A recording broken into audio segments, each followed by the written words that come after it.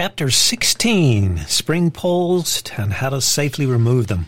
Hi, this is Tim Art, and we're here on the Along the Forest Apps Road podcast series. We're continuing a little bit with our ebook audio read, and that is the Complete Guide to Chainsaw Safety and Directional Felling.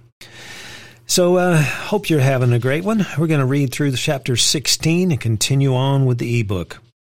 Spring poles are bent-over saplings pinned to the ground by downed trees or bent limbs. They're under pressure that are pinned by the weight of the tree when it falls. To be considered a spring pole, the sapling or limb must be anchored on both ends.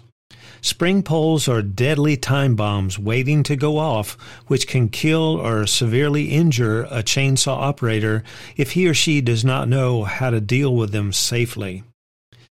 The best way to manage spring poles is to avoid them. However, if a spring pole must be cut, it should be done in a safe manner. The safest way to release the tension slowly at the maximum point of tension. It sounds crazy, but at this point of maximum pressure is where the pressures of a spring pole will release most evenly.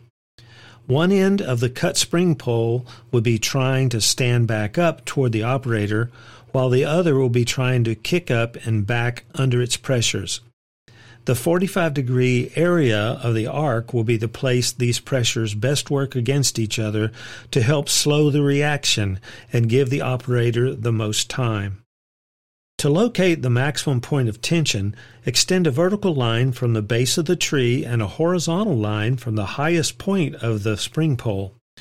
Where these two lines intersect, an angle is formed. Divide this angle in half by visualizing a line splitting the angle in half and extending back to the spring pole. The point of maximum tension is where the imaginary line would be touching the spring pole. Spring poles may be cut from underneath or from the top. If you choose to cut a spring pole from the top, you must stand at 45-degree angle to the rear of the spring pole to avoid being hit by it if the tension suddenly releases. From this position, the chainsaw can be used to make a succession of small shallow cuts on the top of the maximum point of tension until the fibers begin to break. The cuts must be made with the saw at maximum RPM with a slow rate of feed. As the fibers begin to weaken due to the cuts, the tension in the spring pole will slowly release. Once the pressure releases, the spring pole can be cut off safely. Spring pole pressure can also be released from underneath. To do this, the operator should stand 45 degrees to the rear of the spring pole and use the chainsaw to shave wood off the underside of the spring pole at the maximum point of tension. Do not cut into the spring pole perpendicular to the stem. The compression of the wood will pinch the saw. After enough wood is shaved, the fibers will begin to break, and the operator can stand back and let the spring pole release its tension naturally. Important.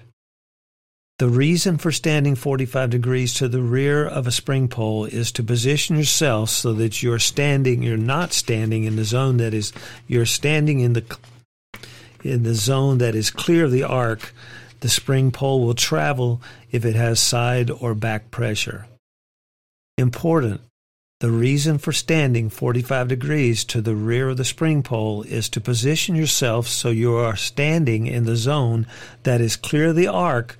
The spring pole will travel if it has side or back pressure. If the point of maximum tension on the spring pole is higher than the operator's shoulder, the spring pole should be released from the top that is pinned. The operator can stand under the spring pole, trim any branches that may be in the way, and then release the spring pole by cutting off the top. The spring pole should fly harmlessly above the operator and thus minimize the risk of injury. Well, that concludes Chapter 16, Spring Poles and How to Reduce Them. This is Tim Ard. Thanks for dropping by, and we wish you good sawing.